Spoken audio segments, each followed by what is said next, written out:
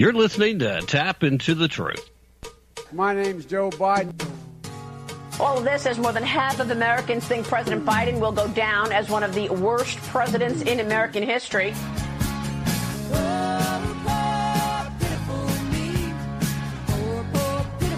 I keep forgetting I'm president.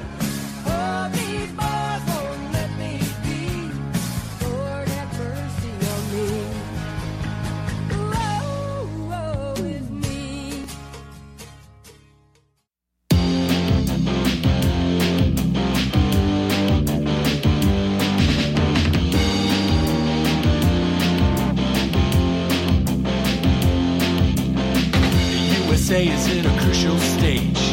It's not because of foreign wars we wage. It's more to do with the colors blue and red. Too many laws and too much government. Can you tell me where the Constitution went? The Bill of Rights is just hanging by a thread. So many people trying to cross the border, and politicians build a new world order. Too many minds are convinced they should be led. I've gotta be free the way God made men, and I won't be ruled by the damn UN. Taking your right to self-defense. They say you're safer, but they don't make sense. Dangerous ones will not turn into guns. All the unions always ask for more. All we buy is made on foreign shores. There'll come a day when there'll be real hell to pay. I've gotta be free the way God made men, and I won't be ruled by the damn UN.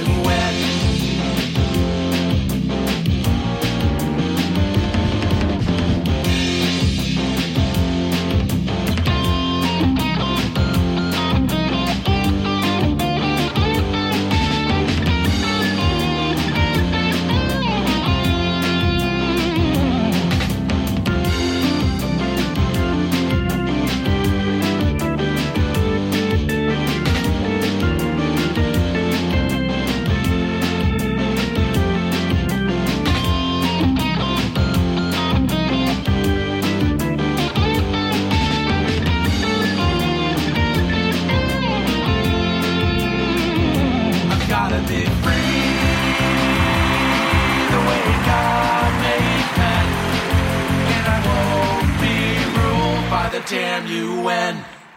Hello and welcome to today's broadcast of Tap Into the Truth. Hope you're having a fantastic day wherever you are and whatever you may be doing, with all the usual caveats, of course. With you as always, I am your ever so humble host, Tim Tapp, coming to you live from historic Rome County, Tennessee. And man, oh man, do I wish I was mostly peaceful, but right now there's not much to be peaceful about. Before I jump into anything, I do want to take care of a little bit of housekeeping. For those of you that normally listen to the show on KYAH 540 AM, Utah's Talk Authority, there is a brand new call to listen line phone number. It's actually a strange phenomenon where folks, they don't necessarily like listening online, and they maybe don't get the best reception when you're talking about an AM radio station. If you're out on the outer limits of the bandwidth, the coverage area, if you will. So lots and lots of people who've fallen in love with radio stations that have these smaller coverage areas have taken to calling in on a line so that they can listen. So, excuse me, if you happen to be one of those folks, just so you know, the listen line now is 518-896-1531.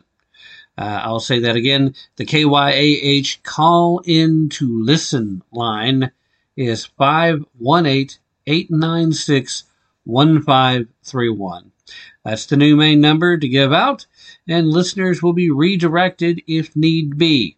The old number is no longer valid. So that little bit of housekeeping out of the way. What do you say we jump in? Now, before I get to the first story, I do want to offer up apologies to everyone, because you are missing out on a great 15-minute conversation from A.J. Rice, the author of The Woking Dead. I actually had that conversation with him earlier today, and due to some unexpected tech issues, the entirety of that conversation is wiped. I have a 16-minute block of MP3 file that is completely empty. Not me, not AJ. Very disappointing. So I will reach out to him and we'll see if we can't reschedule again, because the conversation was great. And if we can recapture just a little bit of that. But AJ is in the middle of doing the full-blown book tour right now, so it may be a little bit down the road before we can make that happen. So apologies to you guys, all you listeners out there. I just don't know what to say. I haven't been able to dig into it enough just yet to figure out exactly what it was that went wrong. But if I had to make a guess, it probably was me. Problem you get for being a one-man show when you don't have producers and you're completely independent and you're totally underfunded and not enough time in the day. So bear with me, and I'll try to make up for it by being a little more informative and a little more entertaining. Please forgive me, guys, and please forgive me, AJ, because you know what, you were fantastic as usual, and you gave up 15 minutes of your life you're not going to get back, so I apologize. All right, now let's jump to it. Biggest story of the day. Attorney General Merrick Garland came out and said something that they refused to acknowledge up until today. Today, of course, being August the 11th, 2022. It's a Thursday. And this particular afternoon, just a few hours ago, really, Merrick Garland came out and announced that he had personally approved the FBI search warrant on the home of former President Donald Trump. That's right. The department has moved to unseal the search warrant, so we'll see exactly what it was they're supposed to have been looking for. But Merrick, he showed up to his little press conference 30 minutes late. He didn't answer any questions, and he gave very little information. I would say probably to make sure that he didn't say something more than he should. Now, the announcement, of course, comes after federal law enforcement officials raided Trump's Florida residence in Mar-a-Lago. That, of course, happened back this past Monday. The effort was, according to them, to retrieve documents related to the National Archives. Personally, I'm not buying it, and based on most of the media reporting, including from the mainstream leftist legacy media, I don't think anybody's buying it. Newsweek reported that the FBI specifically targeted 3 rooms at the residence, a bedroom, an office, and then a storage room, and that the information used to obtain the warrant, quote, was based largely on information from an FBI confidential human source, meaning somebody's still spying on Trump from the inside of Trump's circles.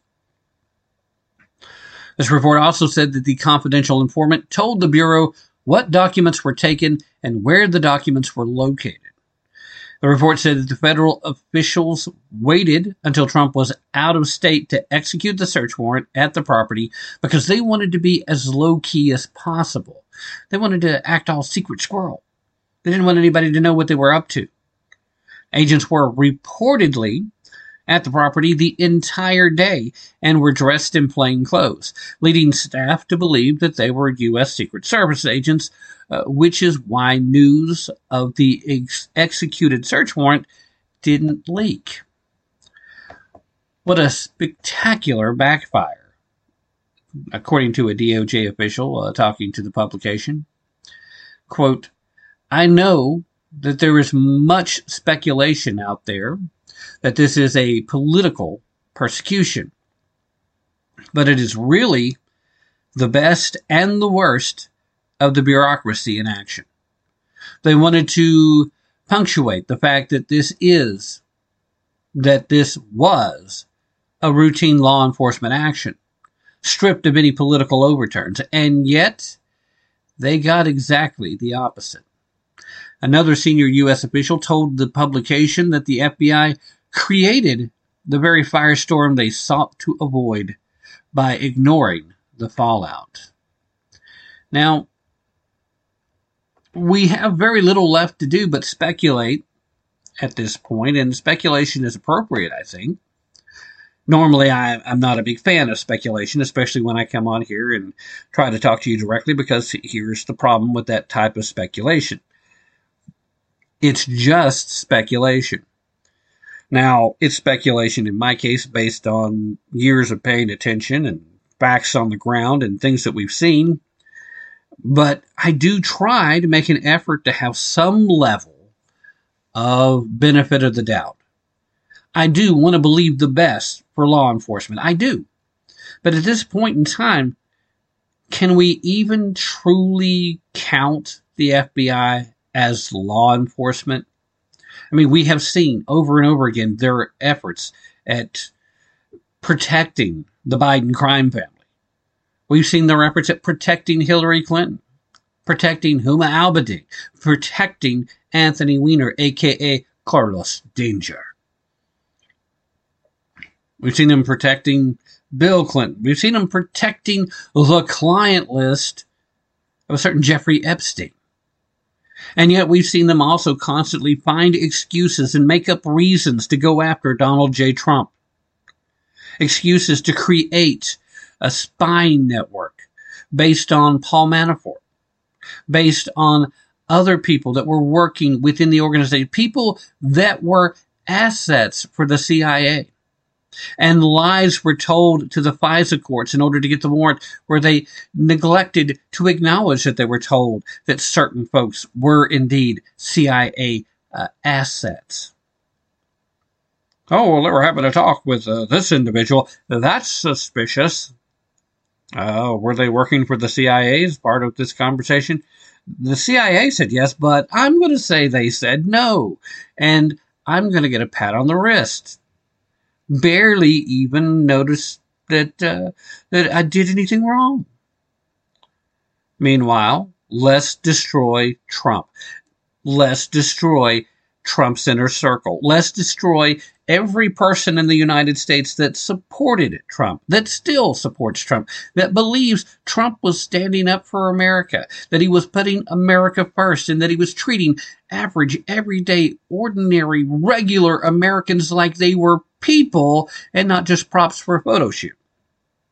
Like they were genuine human beings worthy of respect and care, rather than just pretending like they were part of a clandestine effort to manufacture a bill. Someone to dissuade, someone to use for their votes and for their sympathy. Now, you see, Donald John Trump treated the average American like they were what was most important about America. And that's why the Democrats can't understand why he was so popular, why he was so successful, and why he will beat them again if given a chance. All they know for sure is that he will beat them again if given a chance. They just don't understand why. They refuse to acknowledge that they're on the wrong path. They refuse to acknowledge that wokeism is stupidity. That's where we are. No one is above the law, says Nancy Pelosi. Immediately the memes begin. The Democrats, no one is above the law, starter pack, starting with Hunter Biden, including Hillary Clinton, including several other Democratic folks. There's a list that goes so very long, but in an effort to respect your time, dear listener, I'm not going to waste it by going down a long list of names and people you already know. The interesting aspect of Merrick Garland stepping out is twofold, though. Because number one, we were initially told that the White House knew nothing about it. And we were initially given the brush off about if Merrick Garland knew anything at all about it. We were led to believe that Christopher Wray was the highest ranking official in the Justice Department that was aware and had signed off until today. And then Merrick Garland just comes out late, as if he was reluctant to do so, as if he was being pushed into saying so. And I would be curious to find out if that was indeed the case. I would really like to know if Merrick Garland really did sign off on this, because that seems a bit bold for Merrick. He's not exactly a force of nature, if you will. But beyond that, is this something where the Democratic base demands that the Attorney General be the one that made this move, rather than having Christopher Wray, who took over the FBI as director under Trump, when the previous FBI director, who had also been appointed by Trump, did really stupid things and eventually got himself fired? Is that what's at play here? We can't have anybody associated with Trump and the Trump administration being the hero of the story? I mean, while that's interesting all in of itself, it also does bring up another very interesting point, because we still today got multiple denials from the White House that Joe Biden knew anything about it. And I think if you pay attention to the wording, that's going to be very careful as to how true that statement actually is. Because if the Attorney General of the United States is actually one that signed off on this unprecedented move, then that makes it even less likely than I initially believed that the White House wasn't given a heads up. In fact, there's still some conflicting reports about exactly when the Secret Service was notified that the FBI would be showing up, because now, evidently, based on inside sources, they actually were tipped off the day before. And if the Secret Service was tipped off the day before, there's no way that that information didn't get into the White House. Now, maybe nobody told Joe, but the folks that are actually pulling the strings behind the scenes, controlling the meat puppet that is Joseph Robinette Biden Jr., a meat puppet, a term from The Woking Dead, A.J. Rice's new book. It leaves us wondering. It leaves us in that position of having to say, Merrick, did you actually do this on your own without briefing the White House? Given the monumental level that this would represent, given how dangerous this is for a constitutionally federated republic? Of course, obviously, most of the Democrats don't believe that this country is a federated republic, and they don't believe that we should be a federated, constitutional republic. They don't like the Constitution. They don't like federalism. They don't like a republic. They want simple democracy when it serves their purposes, and then they just want jackbooted thuggery when the democracy doesn't deliver what they want. They don't like America as she was founded. They don't like this country the way it was built. They have this situational racism, especially directed at the Jewish people today, which is astounding, because so many of the American Jewish people are still card-carrying members of the Democratic Party. They, once upon a time, was one of the most important voting blocs that they had within the party, and now they're so very dismissive. Yet a lot of the folks in that category still just lockstep with the rest of the party. I don't understand it. But you see this situational racism. You see this unusual coalescence where there are times when it looks like they're still trying to keep together the intersectional coalition, and then the times where it's pretty obvious that the hierarchy has devolved into a, you care about us, you don't care about the rest. That intersectional coalition is pretty much dead at this point, and the Democrats are trying to revive it while not alienating the larger groups that fall in amongst it. So it would be a situation where you really have to dig into it to figure out what's the play here, what's the move. I mean, they waited till Donald Trump wasn't there. They refused to let the attorneys that arrived shortly after they began searching Mar-a-Lago, refused to let them observe, which is highly unusual all in and of itself.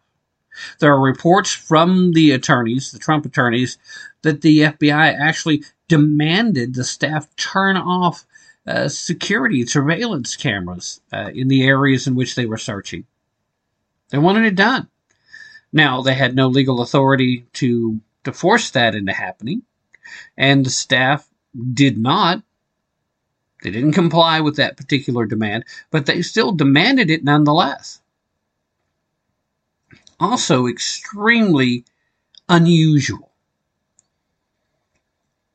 But it shows us where we're at. I remember a while back, I was on the air with Ken Crow, and we were talking about what Donald Trump should do in regards to Hillary Clinton, because we were still in the midst of, okay, Donald Trump had just won, and he still had a lot of chance of lock her up at almost every rally that he went to as he was doing the thank you tour, and then every speech he gave, if the subject of the Clintons came up, lock her up started in the crowd. So me, being the kind of guy who would like to see some actual accountability for those that engage in wrongdoing, especially when it's at the level of national politics, where they literally take the public trust and use public resources, that's taxpayer resources, taxpayer-funded resources, or taxpayer dollars directly, and use that to enrich themselves. You can say what you want to about the so-called Clinton kill list. All I'll say about it is a ridiculously odd high number of people associated in and around Hillary Clinton that tends to commit suicide. It's enough that maybe I can see why somebody might slap on a tinfoil hat and say, hey guys, that's not coincidence. I'm not saying that it isn't. I'm just saying unusually high number. Most people I know don't even know personally the number of people that have been in and around Hillary Clinton that have died under mysterious circumstances, many of which called suicide. So I have very little sympathy for politicians that elevate to that level. I have even less sympathy for people that swear an oath to uphold the laws of this country, to be law enforcement, something other than just a militant arm of one of the political parties when they're in power, and actually still being a militant arm of that party when they're not the majority party, so that they stand in opposition and try and prevent people on the other side of the aisle from actually counteracting any of the work they've been doing over the last century plus in trying to drive this great nation into ruin, whether it's through socialism or through communism or through wokeism, pickenism. That's still the end goal. That's the intent. But circling back around to how odd it was for Merrick Garland, who has demonstrated on multiple occasions that this man really loves the sound of his own voice. He likes talking a lot. He likes talking more than I do. And I guess by now you guys have figured out that I like talking a lot because, here we are again. But unbelievable that here we are. Merrick Garland comes out 30 minutes late. Now, this is a guy who also is typically prided himself on punctuality. He's a guy who likes to set the rules, set the schedule, and gets bent out of shape once the schedule falls just the least bit behind. This is part of his personality, a bit of a quirk. But he was 30 minutes late for his own press conference where he basically just came out and said, I signed off on it. No questions. Have a good day. Blah, blah, blah, blah. And then that's it. Blah, blah, blah, blah, blah. Runs off stage. Is it unreasonable for me to sit here and say, gosh, that's strange? I mean, if you really signed off on it, why don't you tell us a little bit more about why? Instead of just saying that you've requested that the search warrant be released.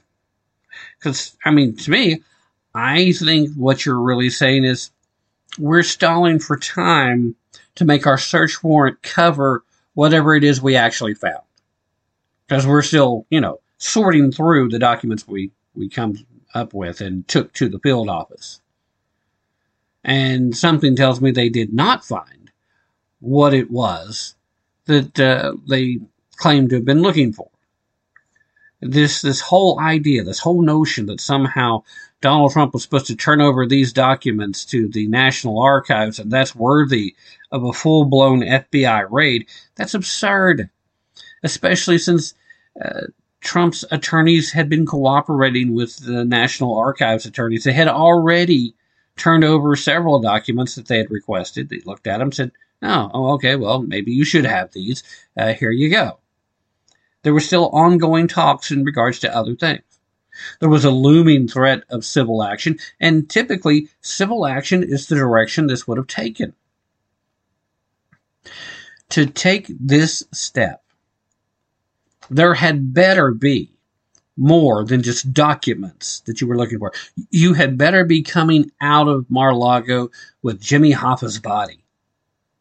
You had better be coming out of Mar-a-Lago with evidence that Donald Trump actually is the kicker of puppies and eaters of babies that I often said, mimicking the left's attitude towards him.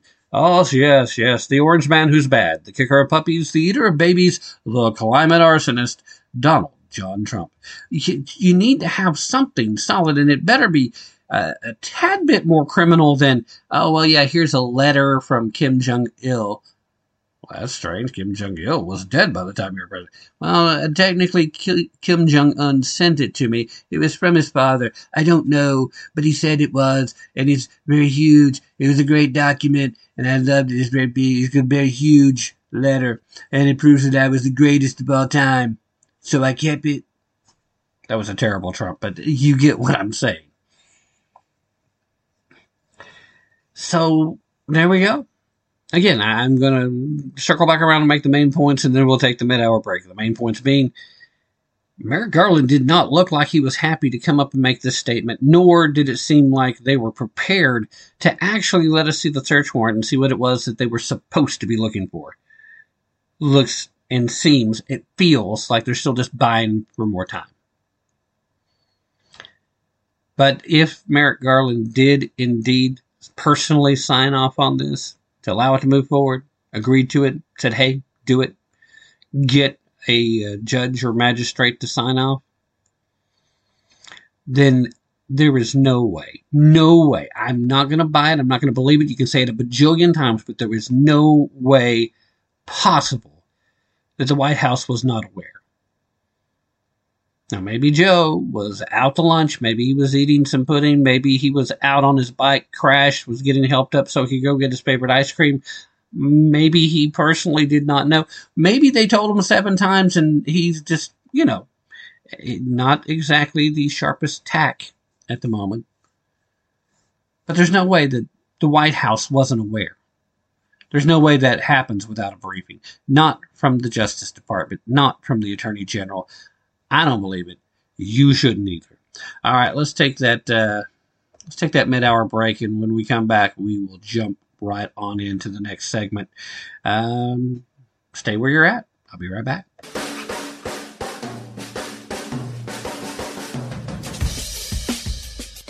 You're listening to Tap Into the Truth.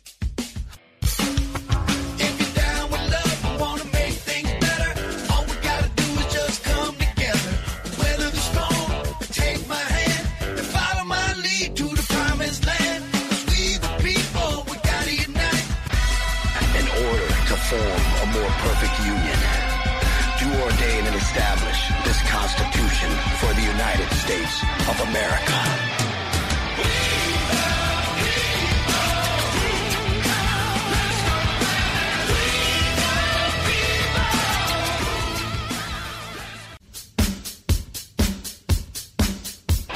To the many good and decent men of America, a time of reflecting upon and showing appreciation for all you do. Hello, I'm Ron Edwards. On today's page from the Edwards Notebook, brought to you by Constitutional Grounds Coffee.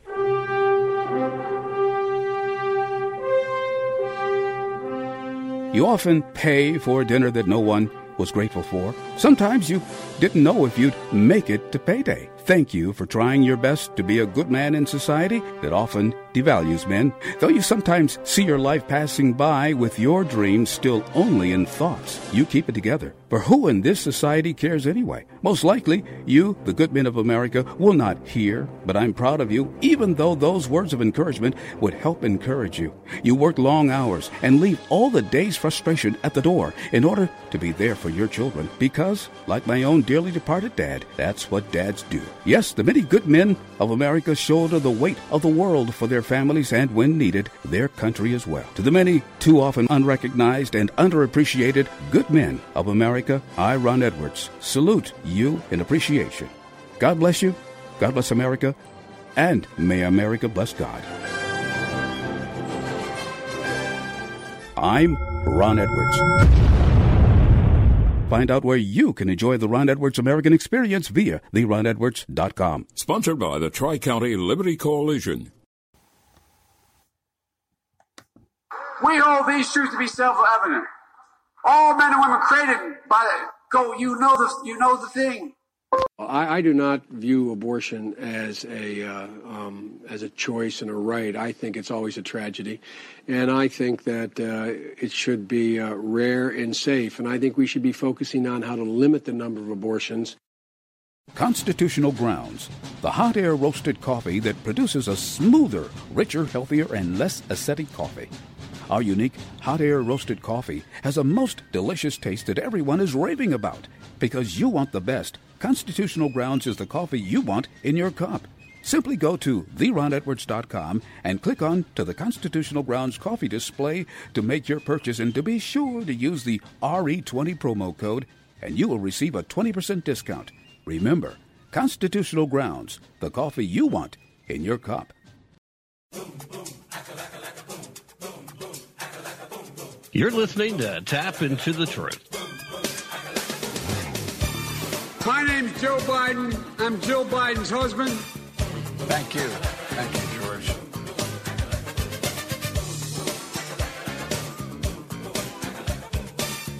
Just when I came to the United States Senate 120 years ago.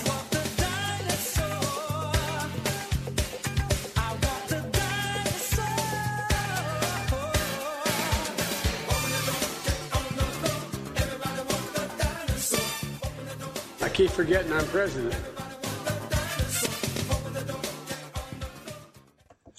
Man, oh man, I wish I could forget he's president. You know, I say that every time I hear him say that. I just can't help myself. It's too easy, I guess. All right, a couple of quick questions for you. Question number 1. Are you looking for capital to start a new business or to grow your existing business in this tough economy? Start Engine may be the answer that you're looking for. And now, with the new exclusive strategic partnership with Indiegogo, Start Engine can offer even more access to crowdfunding than ever before. Go see for yourself by following the link in today's show description, and go check out the Scout program for Start Engine. Just phenomenal opportunity for crowdfunding investment, and one of the top people helping to run the company over there, part of the directors, Kevin O'Leary, a.k.a. Mr. Wonderful from Shark Tank. And you know what else? National Honeymoon Day is coming up. It's just around the corner. It's August 14th. And with that being the case, now would be a really good time to go check out the best overall honeymoon registry, at least according to brides.com, that being honeyfund.com. Go check out honeyfund.com right now if you or someone you know is planning on getting married anytime soon, because they're advancing into all kinds of new areas, including funding and gifting well beyond the honeymoon and well beyond just traveling outside of the honeymoon. It's just go see for yourself, okay? Again, link in the show description, and there will be links if you are so interested and you happen to be listening to terrestrial radio, where, of course, you don't have a show description. Come visit me at tapintothetruth.com. That's TAPP, into the truth, all one word, .com. And then go over to the Friends and Sponsors page, and there'll be links there that will take you to great people like Start Engine, Honey Fund, Beanstalks, folks like that. They're not sponsors per se, but in this case, these are some companies that I have a little bit of interest in. So, go check them out. Both Start Engine, if you're looking for capital, and Honey Fund, if you're looking to start a new life and looking to try to find the premier, best, top-of-the-line honeymoon registry.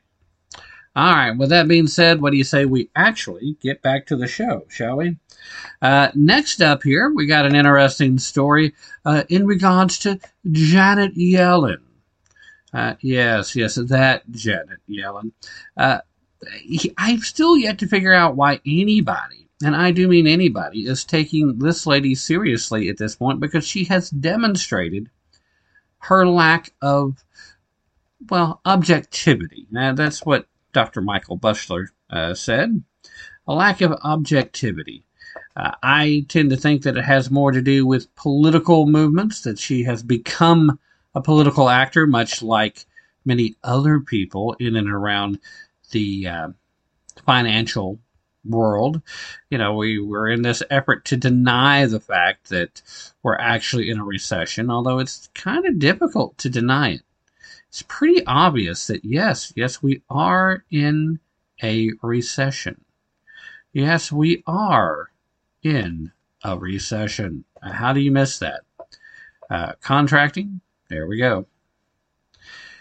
Now, just as a matter of breaking news, let me interject, because, again, you'll probably have heard this quite a bit, but it's breaking right at this moment, it, of course, being Thursday, the 11th of August. But it's now being said that federal law enforcement officials were allegedly searching for highly classified documents on nuclear weapons when they raided Donald Trump's house in Florida. The Washington Post now is claiming in a report that those familiar with the matter did not offer any specific details on whether the alleged documents on nuclear weapons were about weapons that were possessed by the United States or that possessed by a foreign nation. And they did not disclose what was recovered during the search, because I don't think they went through all of it yet. Quoting here from David Loffman, former chief of the Justice Department's counterintelligence section, he said, if that is true, it would suggest that material residing unlawfully at Mar-a-Lago may have been classified at the highest classification level. If the FBI and the Department of Justice believed there were top-secret material still at Mar-a-Lago, that would lend itself to gather hair-on-fire motivation to recover that material as quickly as possible. All right. Excuse me. That would lead me to ask the question of, why did they wait till now to make that move? Because let's make no mistake about it, the timing is quite interesting in regards to where you will be at by the time of the midterm elections. Part of this grand scheme to try to help Trump endorsed candidates to win primaries, so that that's who Democrats are running against. And then all of this would play out to somewhere right around the middle to the end of October. The October surprise, anybody? And then not only could you say, oh, look at this ridiculously dangerous criminal, but these are all the people that he endorsed. Can we really trust them too? Clearly not. Clearly not. So I am taking this with a grain of salt, but investigators reportedly recovered classified materials, some of which was labeled as top secret.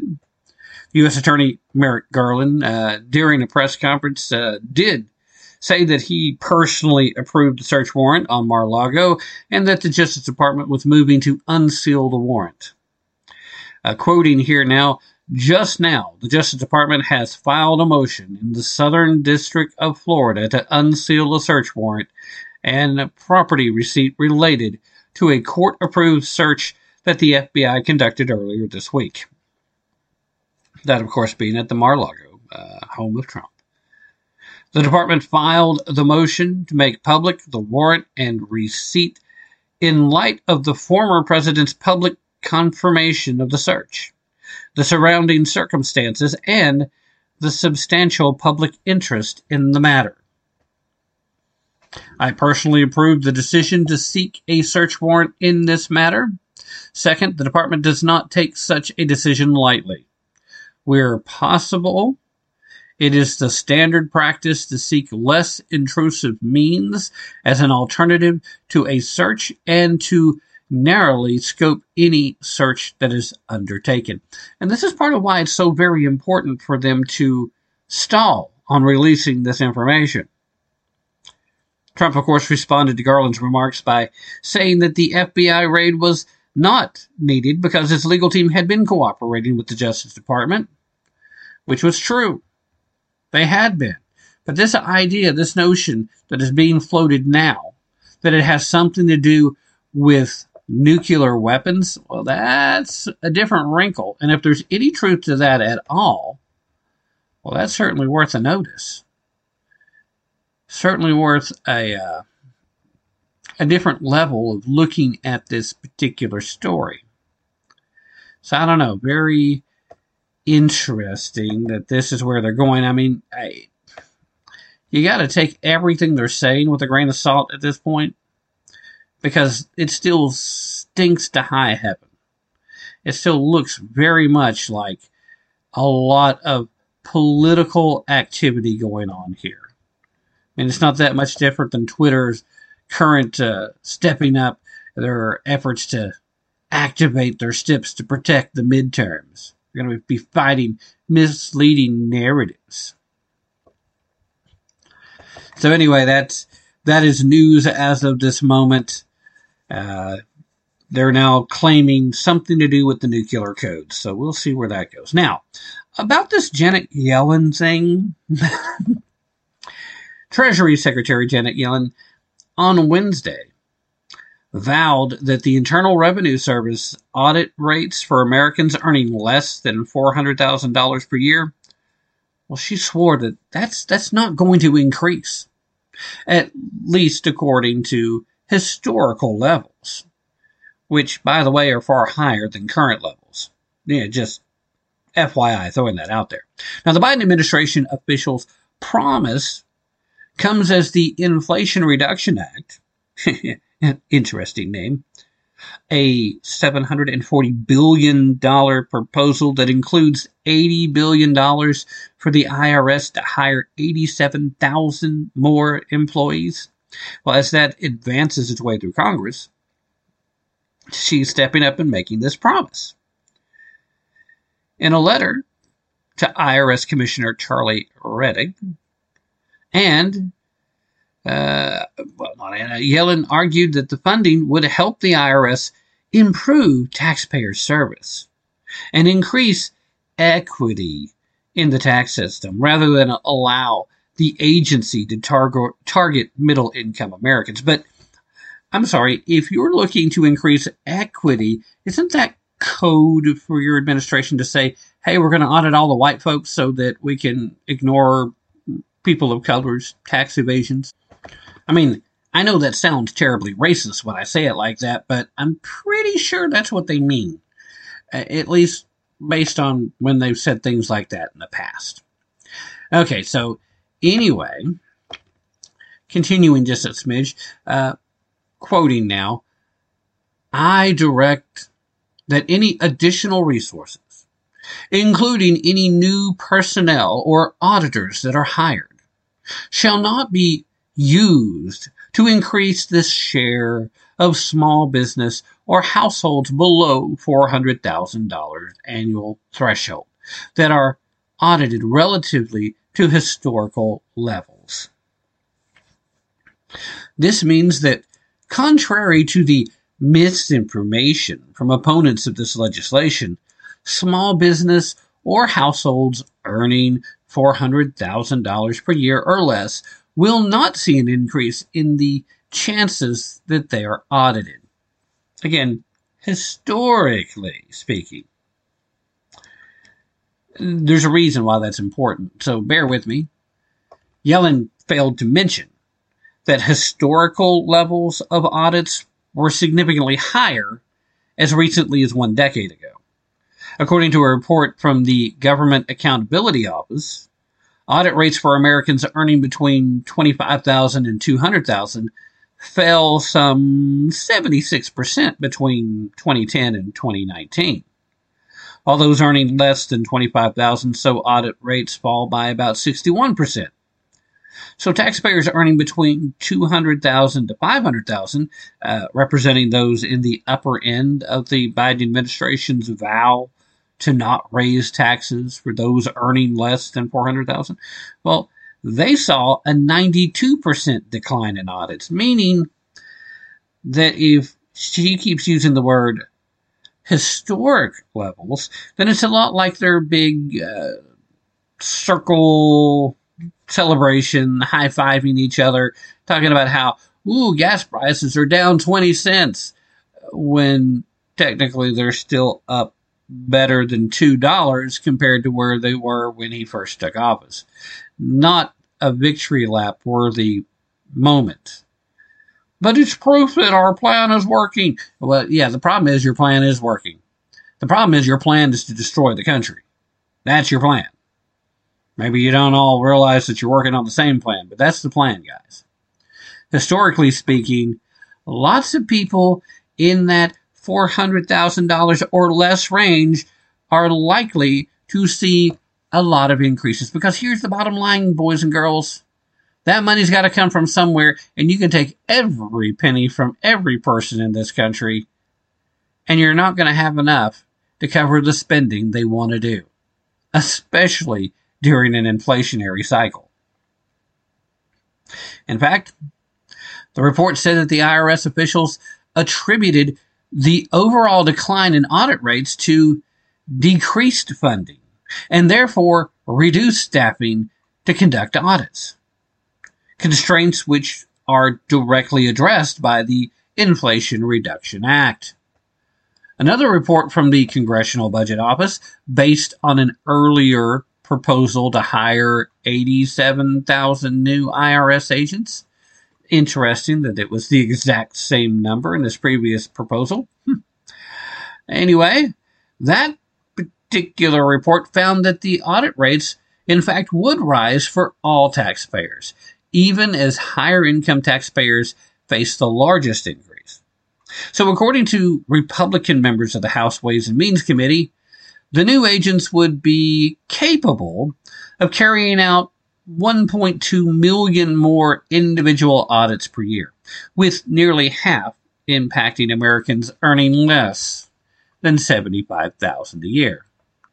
Despite leaving room for higher audit rates relative to historical levels, Yellen continued to argue that information technology updates funded by the bill would help Americans avoid audits in the first place, saying, quote, the result of this resource infusion will be the lower likelihood of audit by an agent that has the data and technological infrastructure in place to target enforcement resources where they belong, on the high end of the income distribution, where the top 1% alone is estimated to not be paying $160 billion in owed taxes each year. That's important as a matter of revenue raising, but it's also essential as a matter of fairness. Man, I have to pause there for a second because I'm thinking when they start talking about what's fair and then they start trying to talk about equity at the same time, my head wants to explode. I don't think they would know fairness if it literally walked right up to them and bit them on the nose. Ah, what was that?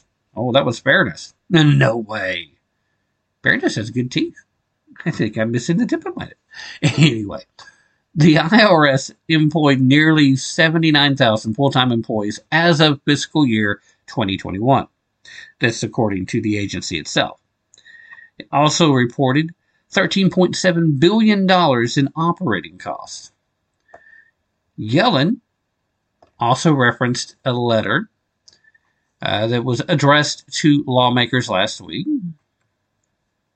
in which the current head of the IRS vowed that the agency would absolutely not use the 87,000 new employees to target taxpayers by increasing audit scrutiny on small business or middle-income Americans. Quoting from the letter, "As an extremely proud American, I'm grateful for your support of the IRS and our dedicated employees. I cannot be forceful enough in emphasizing that these resources will be transformative for the agency and for American taxpayers." Oh, it'll be transformative, all right. Guys, we've been talking about it since news about this broke. The IRS, as a matter of policy, typically doesn't like to target the wealthiest of Americans for one very simple reason. They can afford to hire the best tax lawyers. They can afford to fight the IRS for years. And the dirty little secret beyond that is that the majority of occasions when the IRS wants to put garnishes on you or take your property, they're usually wrong. These are situations where if you can find the resources to fight them and can stay in the fight long enough, you will almost always win. The problem is, if you're not among the wealthier part of America, you're going to lose a lot in that effort to fight them. And by the time you're done, by the time it's all said and over and you've won your case, there'll be nothing left for them to return to you. They have literally nothing to lose unless they pick on the wealthier section of America. This idea that now suddenly we're going to have enough people to answer the phones when you call, that still doesn't mean they're going to answer. They've gotten rather accustomed to not. It doesn't mean they're going to provide you with better service. It's the IRS, and despite the best efforts of some well-meaning folks, it's still the IRS. This idea somehow that, well, we really need to make sure we're not missing out on this $180 billion that are supposed to. There's not a revenue problem. There's never been a revenue problem since the minute they instituted an income tax. They have had an abundance of revenue. Every year, practically, they set new records of how much income they're bringing in, how much revenue for the government they're claiming, how much of your and my hard-earned money they're taking, whether we want to give it to them or not, to waste on their boondoggle projects like fighting against red states that say, maybe we don't want to murder preborn baby humans here. Maybe we don't want boys who think they're girls playing in girls' sports in the high schools. Maybe we don't want Democrats telling us how to live when we're in Oklahoma and you're in New York, because New York's going to have a very different lifestyle. We literally have U.S. taxpayer dollars going to fund research like, what are the long-term effects of marijuana smoke on shrimp, on treadmills? Now, I, for one, think that it's astounding. This is phenomenal. They train shrimp to run on a treadmill. Well, those little buggers probably are stoned. Otherwise, why are they running on the treadmill? Can't shrimp swim? Don't they have to be underwater? What kind of research is this? I mean, clearly they're funding that because they can't legally fund gain of function research on,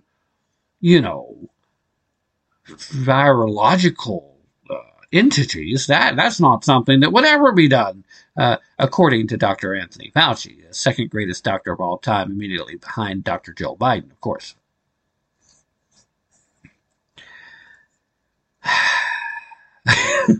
Here I am, just the heavy sigh on the radio once again.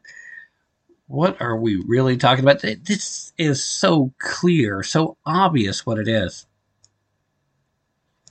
There is no need to have that many IRS agents, especially at a point in time when you haven't brought all of your IRS agents back into the office yet. A high number of IRS employees are still working from home because of the pandemic.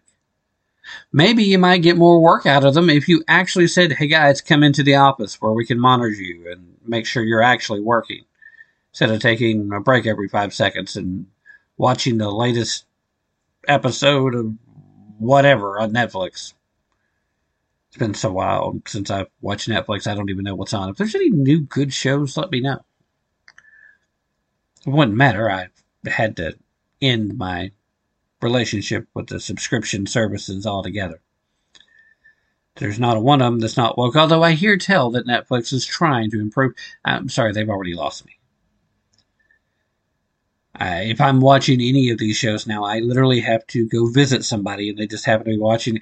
Then I will, if it's a show I really want to watch, I'll sit there and watch it. Then when we're done, I'll say, by the way, you really should cancel your subscription. You're just helping them stay afloat when they don't deserve to be. Saw an article earlier when I was doing show prep, kind of came across it. It says that Disney has outpaced Netflix for the first time in a while, but that the Disney subscriptions also slowed to a snail's pace. So that tells you a lot of where we're at. Guys, that's going to have to be it for the first hour, meaning that I'm probably saying goodbye to you for the week if you're listening on terrestrial radio, great stations like KYAH 540 AM, Utah's Talk Authority, just as an example. But if you're listening on the last frequency, guess what? You'll get to hear hour number 2. And if you're listening to the podcast, hour number 2 starts right after this. In the meanwhile, if you are on terrestrial radio, remember, don't take my word for it. Definitely don't take their word for it. Be prepared to put in some effort, and most importantly, use your brain if you really want to tap into the truth. I'm out.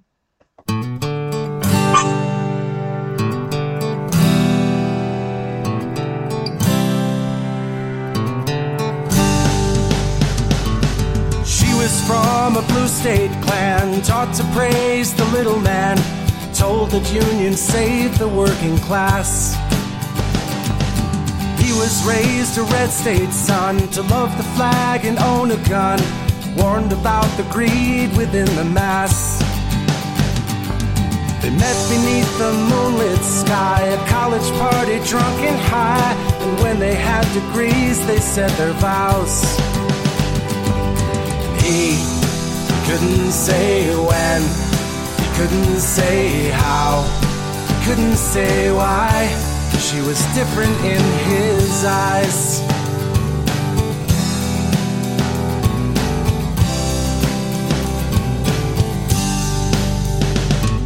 They built careers and had a kid, tried to live like their parents did, but both their parties taxed them close to death. Learned to hate the public schools, watch TV making fools, while trial lawyers looted what was left. She couldn't say when, she couldn't say how, she couldn't say why. He was different in her eyes. Saw them years ago, a happy little cabin in the West. They homeschooled on their farm, making so much more from so much less.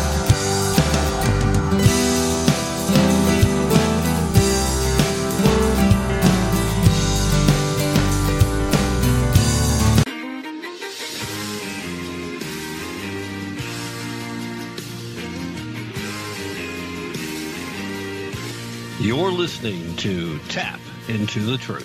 Hey, Joe. They say building back better, make America great. If that's a wave of the future, all I've got to say, stick your progress where the sun don't shine. Keep your big mess away from me and mine. If you leave us alone, well, we'd all be just fine.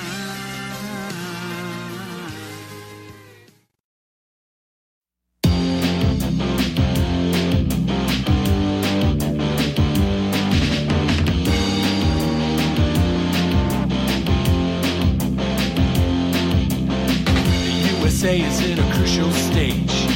It's not because of foreign wars we wage. It's more to do with the colors blue and red.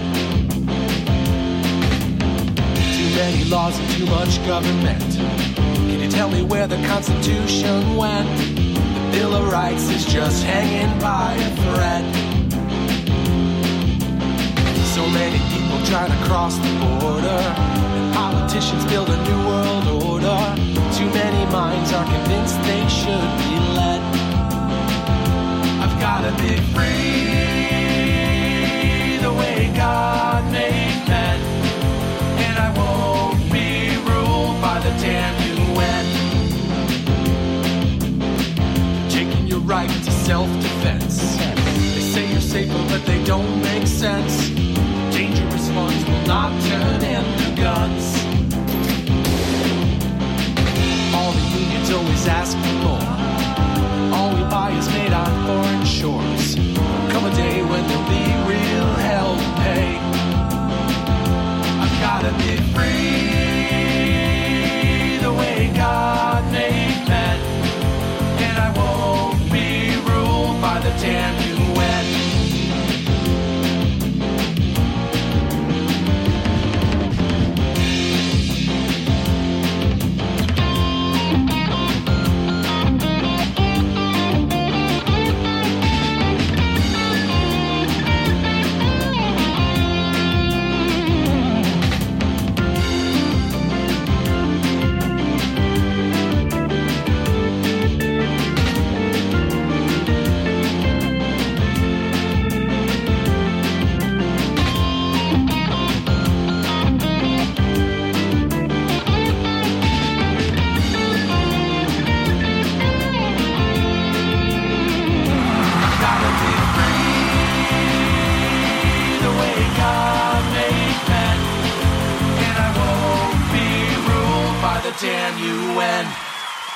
Hello and welcome to today's broadcast of Tap Into the Truth. Hope you're having a fantastic day wherever you are and whatever you may be doing, with all the usual caveats, of course.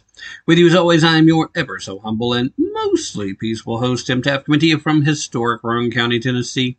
And this is the second hour of a live broadcast that took place on August the 11th, 2022. And, if you're listening to this hour, chances are, unless the radio stations did something funny, or unless somehow I completely flubbed up the Sunday show and they don't have another hour to run with yet, you're probably only hearing this if you're listening to the podcast, or if you're listening at the last frequency. And in either case, hey, welcome aboard. Glad to have you here. This is bonus material for you guys and you guys alone. Like I said, unless one of these other things happen. So, what do you say we jump into it? Bonus hour means that typically I'm going to spend a little more time talking about directly the culture war and how the left continues to hurt our children. At least that's the primary topic for this hour. Now, here's the struggle that I have every single day. It feels like that ever since Donald John Trump burst into the scene and officially announced that to be running for president and actually got into the race, we have not had a slow news cycle day since then. I mean, we just haven't. Stuff goes on the weekends. Stuff goes on in the document dumps on Friday evenings. Stuff goes on literally every day. Political, policy, and in the culture wars. And to the point that the left even denies that they're the ones fighting a culture war. The culture war is from the right, man, because they don't understand how the culture belongs to the left, and we're just trying to fight them over it. Even though nearly everything they're trying to do has only existed in the totality of human existence for roughly about 5 minutes. Just saying.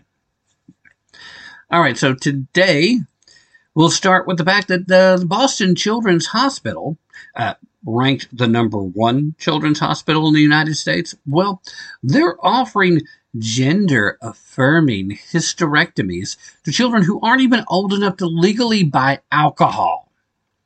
According to the hospital's website, BCH, Boston Children's Hospital, offers comprehensive medical care for children from birth to age 21, and that includes gender-affirming care for transgender youth. The Center for Gender Surgery at Boston Children's Hospital offers gender affirmation surgery services to eligible adolescents and young adults who are ready to take this step in their journey. At least that's what the hospital's website says. Also, they say it is the first center of its kind in the U.S. in a major pediatric hospital setting. So, pediatric gynecologist Frances Grimstead, I believe. Yes, Frances. Who specializes in transgender reproductive health. If that's actually a thing, I guess you can specialize in it. Anyway, that's the specialty over at the Boston Children's Hospital. Let me reiterate, Children's Hospital. They literally have this video up, and libs of TikTok, of course, put this up on their site, where the good Dr. Frances Grimstead explains what gender-affirming hysterectomy actually entails. I'm not going to play the audio here, although you certainly can go find it if you want to go visit libs of TikTok. But I will tell you, a gender-affirming hysterectomy is very similar to most hysterectomies that occur. A hysterectomy itself is the removal of the uterus, the cervix, which is the opening of the uterus, and the fallopian tubes, which are attached to the sides of the uterus. Some gender-affirming hysterectomies will also include the removal of the ovaries, but that's technically a separate procedure called a bilateral appendectomy. And not every gender-affirming hysterectomy includes that. And people who are having gender-affirming hysterectomies do not have to have their ovaries removed. Obviously, because without the other bits of the plumbing, ovaries really don't do much, right? Anyway, hysterectomies, whether for gender-affirming reasons or not, are not reversible and will render the patient permanently unable to bear children. A world-renowned pediatric facility proudly talking about removing the uteruses of healthy young girls in the name of gender-affirming care, well, that's terrifying. So says Erica Sanzi, the director of outreach for the nonprofit Parents Defending Education. She was, of course, speaking to the National Desk, a publication that I have come across on a few occasions. They typically do fairly good work. According to the Boston Children's Hospital website, children as young as 15 can go under the knife for breast augmentations or double mastectomies in the name of gender affirmation with parental consent. So at least there's that.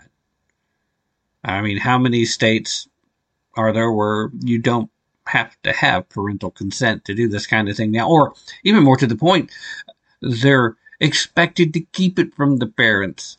Consent, we don't even want to tell them until after it's done. At 17, a trans woman can receive a vaginoplasty. At 18, a trans man can receive, well, let's just say where they manipulate what appears to be a penis. Gender affirming care. Back to quoting, by the way. Gender affirming care is newspeak for permanently altering the bodies of kids and adults through drugs and surgery. Delano Squares. If you watch the vid with no sound, you'd assume this lady is talking about her love of classic literature. I'll take a bulldog over a winsome butcher any day. Another Twitter user made the comment, quote, "You can be upbeat, enthusiastic, and smiley when it's gender-affirming hysterectomies you're describing. A major operation that will leave you infertile, it's promoted as if it's a fun makeover." Yeah. And I think that's putting it lightly. Because ultimately, what are we really talking about here? We're talking about surgical mutilation. We're talking about permanently rendering someone infertile based on a condition that if they are truly suffering from gender dysphoria, they'll most likely outgrow. Now, the reason I say that is because in best current estimates, 98% of cases, by their 21st birthday, they no longer suffer from gender dysphoria. And another 1.5% get over it by the time they're 25, if they haven't by their 21st birthday. Now, for some folks, that might be a long time to suffer with this, but that's where good counseling of the positive kind comes in, where actual support of these people who are suffering with this very real psychiatric condition, that's where that comes in. Just playing along and trying to promote this notion, this idea that somehow it's okay to chemically castrate yourself. It's okay to surgically mutilate yourself. It's okay to do whatever kind of damage to your body that you want to do based on the whims of a child. Because, sorry, I know at 15 you feel like an adult, and thanks to modern nutrition, a lot of you are starting to look like an adult by then. You're not. In fact, thanks to the age of helicopter parents and participation trophies, I know a lot of 30-year-olds that it's questionable if they're an adult yet. Because adulthood isn't really about age, is it, guys? I mean, we like to pretend at 18 you're legally an adult, but when you talk about adulthood, you're talking about a certain level of maturity. And that's something that we just don't see anymore because, well, children haven't been expected to mature, have they? I mean, we literally live in an age where there are 20-year-olds that the first time a real expectation is put in front of them, they just crumble. Not that they couldn't do the job, not that they couldn't meet the expectation if they tried, but the fact that they know there will be consequences if they fail, they don't even make the effort. I've seen this personally.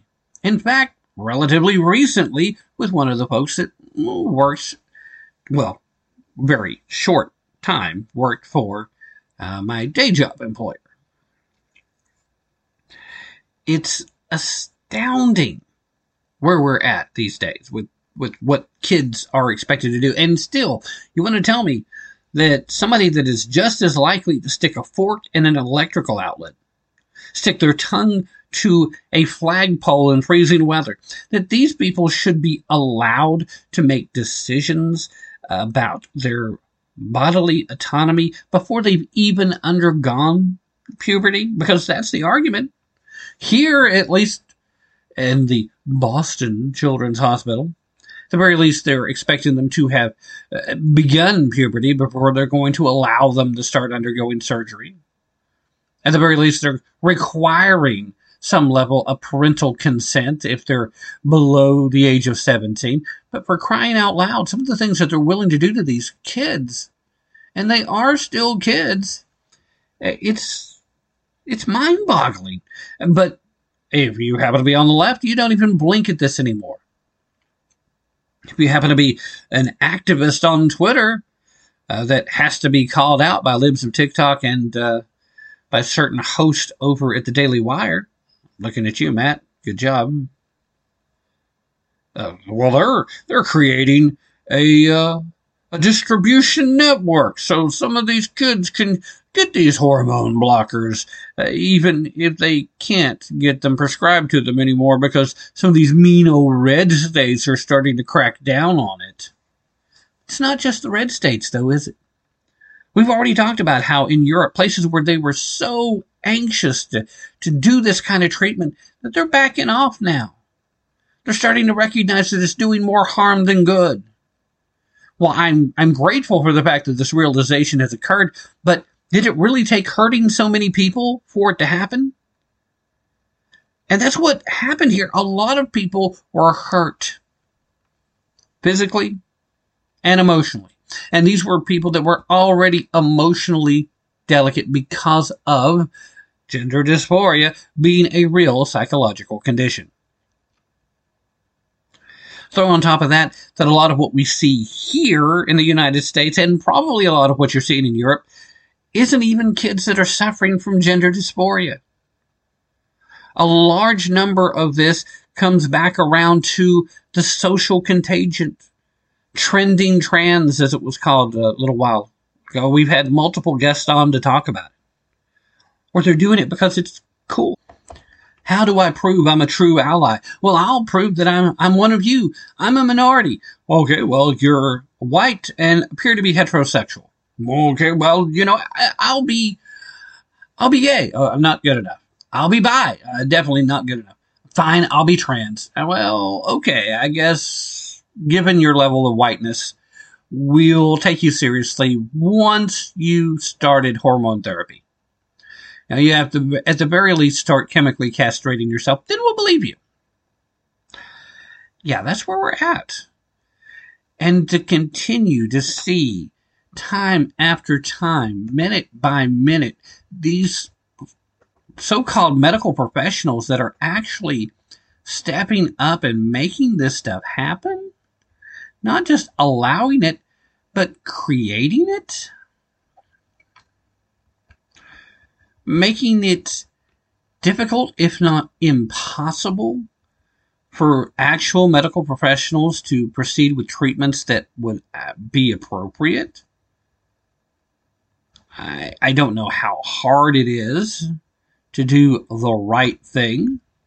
Although I did see this story here that kind of goes right alongside with what I'm talking about, and so I'm going to kind of slide into it. Hadn't necessarily planned on it initially, but turns out that not a lot of American pediatricians are actually on board with this. They're not okay with the pushing of chemical castrations or surgical mutilations for that point on these children. I'm very disappointed that they insisted on only complaining privately.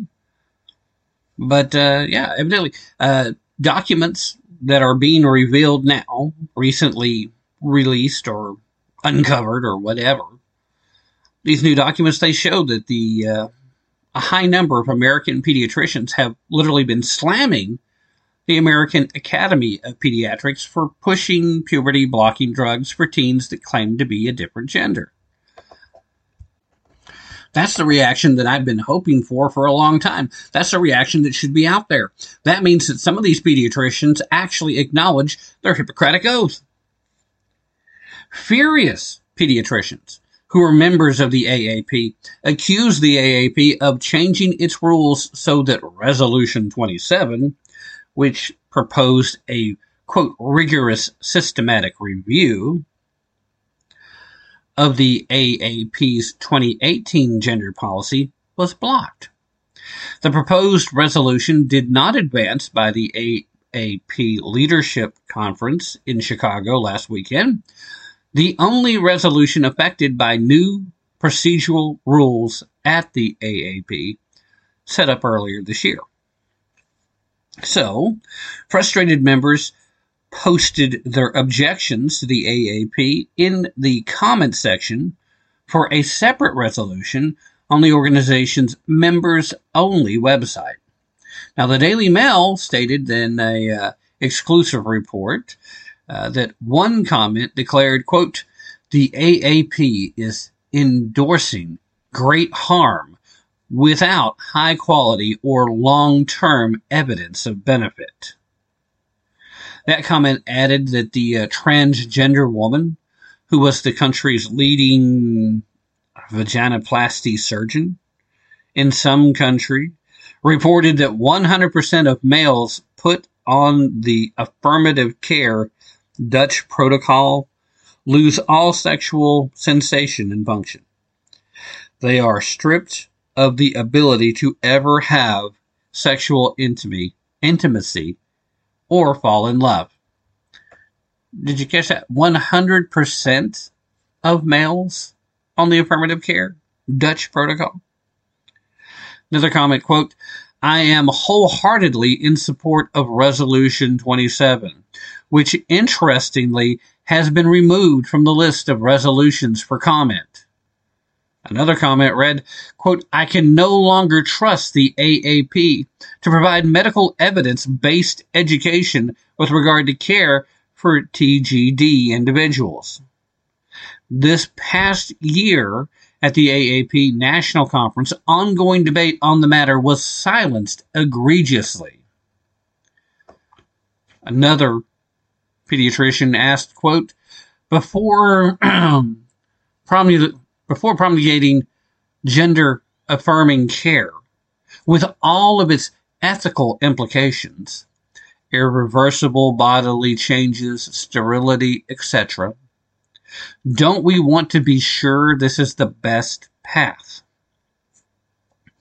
Julia Mason, one of the 5 authors of Resolution 27, told the Daily Mail, quote, "I'm really disappointed the AAP is being driven by ideology rather than evidence. They're embarrassed that they've let young activist doctors get them on record in support of gender-affirming care, and now they can't backtrack. They've suppressed my efforts and come up with new rules to hide what we're trying to say from rank-and-file pediatricians." Resolution 27 asked the AAP to, quote, "undertake a rigorous, systematic review of available evidence regarding the safety, efficiency, and risk of childhood social transition, puberty blockers, cross-sex hormones, and surgery, and to update the 2018 guidelines for the care of gender dysphoric youth, based on the results of this evidence review, and in consultation with a range of stakeholders, including mental health and medical clinicians, parents, and patients, with diverse views and experiences." So it sounds like they made an effort to be somewhat inclusive in their effort to get to the facts, to get to the truth. Isn't that really what we're searching for? I mean, if you're tuning into a show called Tap Into the Truth, I'm assuming you want the truth. Not some watered-down version, not some, hey, let's go along to get along.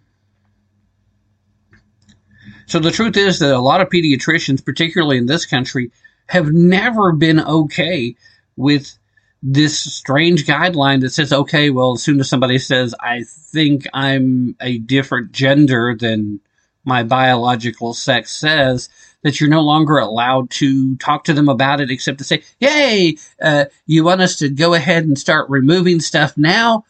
Or do you just want to take some pills that will stop your puberty? I mean, if that's your only options on the table, crying out loud, seems like you want to hurt people. You cannot tell me that the individuals that are in the medical the medical profession do not recognize the fact that this is a policy, this is a philosophy that does far more harm than good. They're already a vulnerable block, a vulnerable group of people. These folks have one of the highest levels of suicide of any other group of people. It doesn't matter how else you choose to quantify and what labels you want to stick on the boxes you're throwing them into. If you're looking at transgender folks, you're looking at people that actually legitimately suffer from gender dysphoria. The treatments they get, they're not helpful. In this particular level, how do you expect to achieve anything with chemical castrations and surgical mutilations?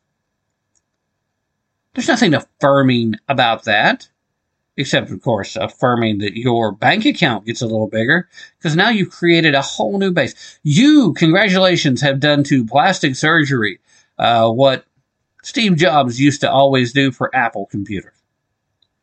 Just create a new way to sell your product, and then all of a sudden, bam, there's a whole new market. That's what you've done. Let's sell an iPad. Okay, well, you're still just selling a computer. It's just formatted differently. Shh, it's an iPad. And now there's going to be a whole new market called tablets. Okay, but it's still a computer. Shush. We've already done this. Now we're selling the iPhone. Okay, it's a computer that's like even smaller than the tablet there, and you make phone calls. We can make phone calls from the tablet now too. We have the technology. But it's still just a computer. Shh, they don't need to know that. Creating a whole new market. Well, there you go. This is just plastic surgery, guys. But it's gender affirming plastic surgery. Well, every plastic surgery is affirming of something, right? Spend 15 minutes watching one of these shows like Botched, and maybe you'll at least be hesitant before you jump on board these things. But the fact that they keep targeting children, that's the real issue. I've said it a million times on this show that, okay, once you become an adult and you're capable of making your own choices and you're responsible for you, then if that's the path you feel like is right for you, I still wouldn't recommend it, but it's your life. Do what you feel is right, and I hope it works out for you. And I mean that. I honestly do. I do not want anybody in this world to be more miserable than they have to be, especially because of their own choices, because there's nothing that will make you more miserable than knowing that you got nobody else to blame but yourself, even though most people have a really hard time acknowledging that. Most people will suddenly blame, the doctor that tried to talk me into it. Now, the doctor who talked you into it probably does deserve something to blame, because they should have known better. I was only 15 and my parents signed off on it. So thanks a lot, Mom. It's your fault I'm so miserable. No, your mom had something to do with it and shares a little of the blame, but you still made the choice.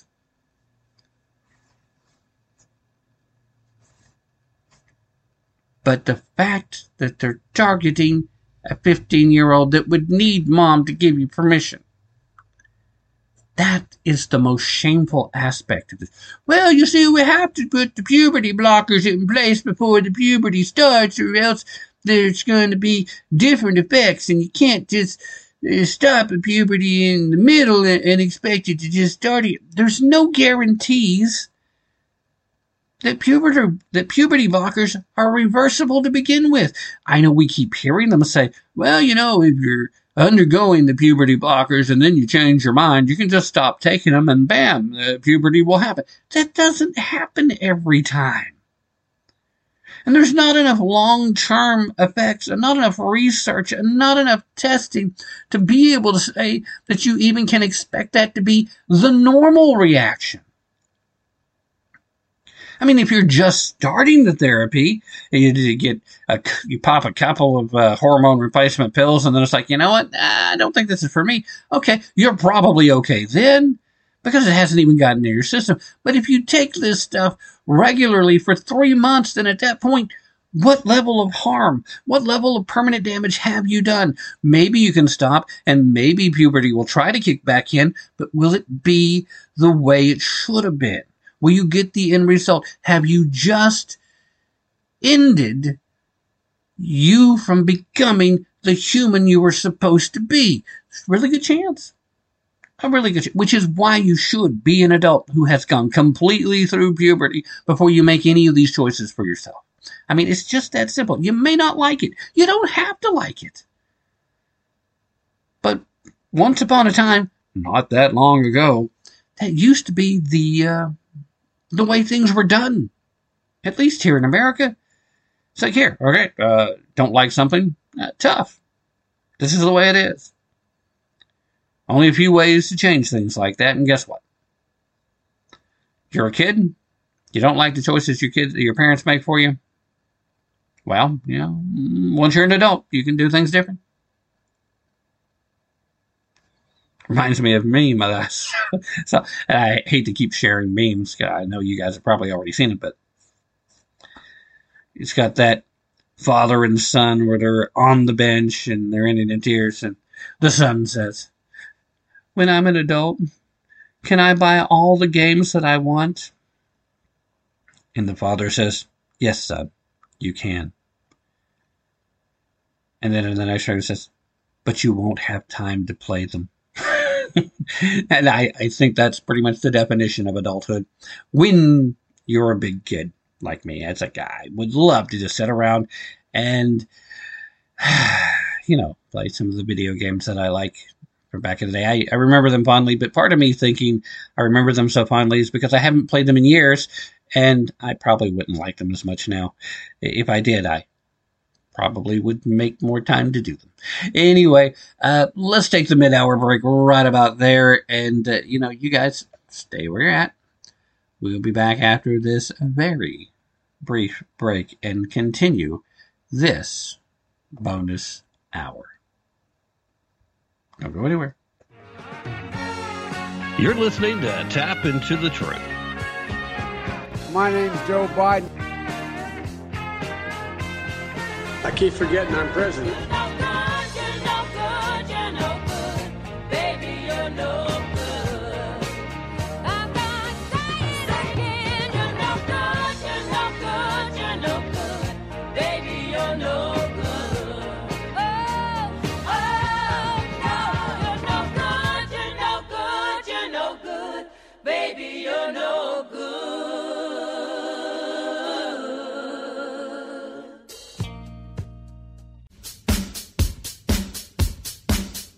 While many Christian parents and adults in general continue to be cowardly lions, children are allowed to be trained up in the way that they should not go. Hello, I'm Ron Edwards. On today's page from the Edwards Notebook, brought to you by Constitutional Grounds Coffee.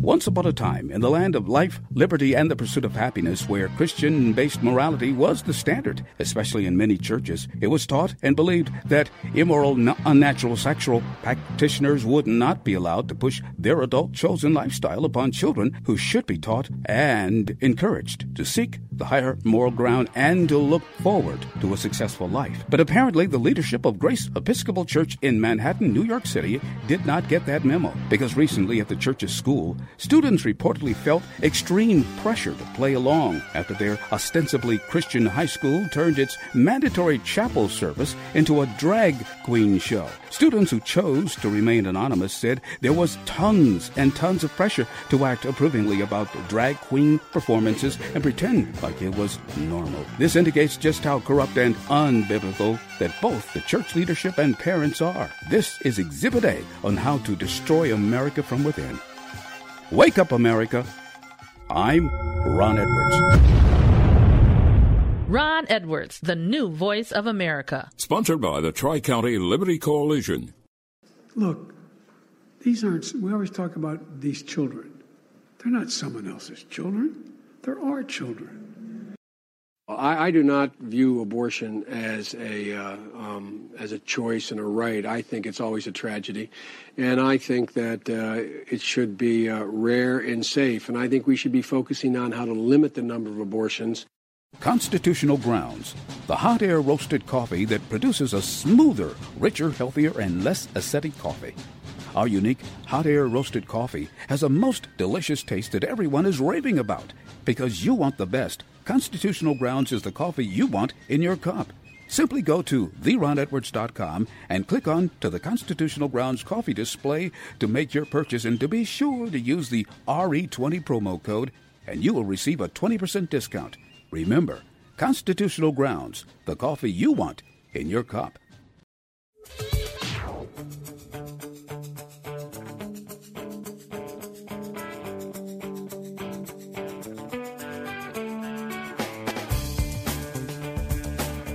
I'm Ron Edwards, host of the Edwards Notebook, and you're listening to Tim Tapp and Tap Into the Truth. Right here, right now, there is no other place I want to be. Right here, right now, watching the world wake up from history.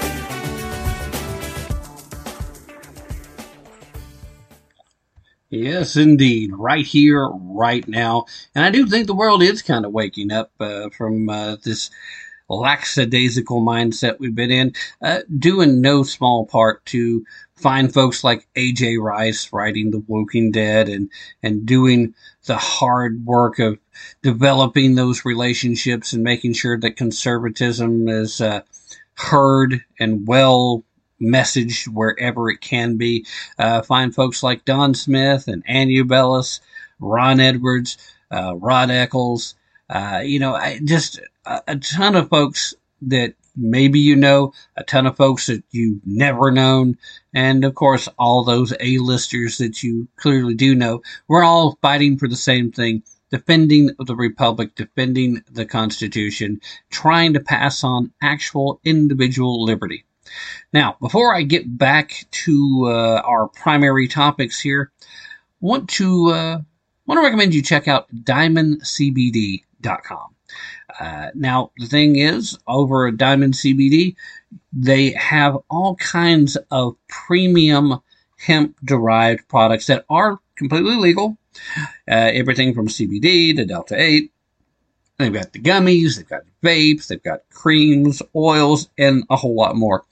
So go visit, follow the link in the show description if you would, or click on the link over to social media sites where I'm at, or come visit me at tappintothetruth.com. That's TAPP, into the truth, all one word, .com, and click on the Delta CBD products. Diamond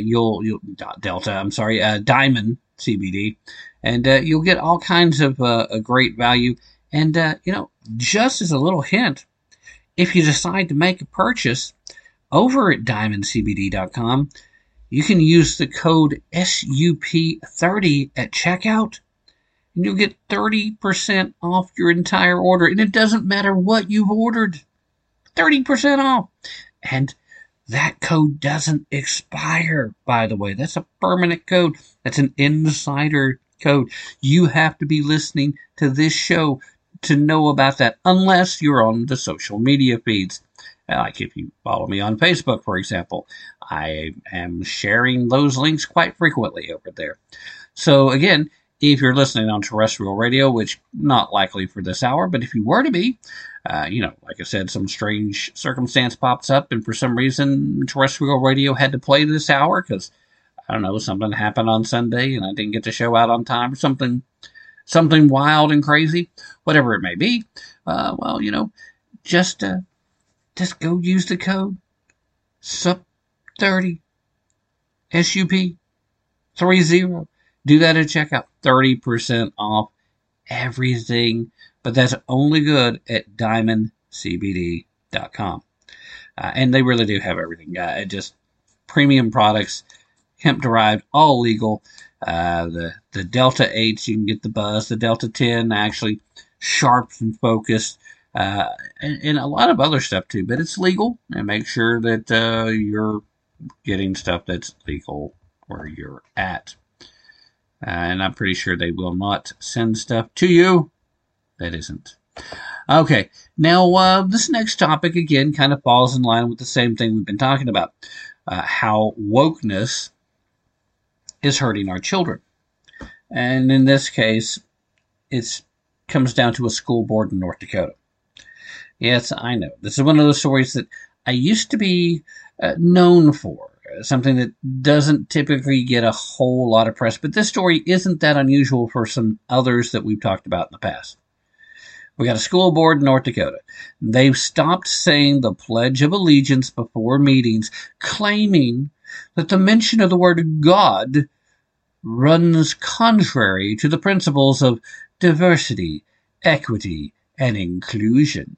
Now, I'm not exactly sure why, because there's a good amount of diversity that believes in God in a lot of different ways. Pretty sure, even though our idea of God, being Christian, and the Muslims' idea of God, being Islamic, is very different. But using the word God doesn't really bother them. They might ask that you translate it into Arabic and say Allah, but that still comes down to God. It just doesn't seem like the same God, right? Anyway, on Tuesday night, the Fargo, North Dakota School Board voted 7-2 to ditch the pledge after board members complained that capitalized God was non-inclusionary. So what, we're supposed to use little g God? Here in my studio, I am little g God. So that's not very inclusive either, now that I think about it, but in that particular case. But how is actually capitalized big G God non-inclusionary? I can't think of anybody that loves everybody more than big G God. I mean, it really does. I know a few folks that sowed their wild oats when they were young, and they took loving everybody in a very different fashion. But in this instance, I don't see it. Just non-inclusionary, I have a hard time with it. Now, the school board had previously begun reciting the pledge after it passed a motion back on March 22nd to start each meeting with it. So, they actually tried to have a return to, classic American values, and the Pledge of Allegiance kind of falls into that category. Quoting here from Seth Holden, one of the board members, given that the word God in the text of the Pledge of Allegiance is capitalized, the text is clearly referring to the Judeo-Christian is actually what it should say, but again, typo here. The Judeo-Christian God, and therefore it does not include any other faiths, such as Islam, Hinduism, Buddhism, all of which are practiced by our staff and students at FPS. Okay, I'm going to have to stop you right there, Seth. Given that the text in the Pledge of Allegiance, compared to the fact that you're just saying the Pledge of Allegiance, doesn't necessarily mean anything to that individual different than what they believe. You're essentially saying that if you're Islamic, a Hindu, Buddhist, who's, in Buddhism, you think that you're God. God resides in you. You are the deity. Strange to be concerned about them being concerned about a capital G. But to make your argument based on the capitalization in the text, if it's written down, are you guys reading it off?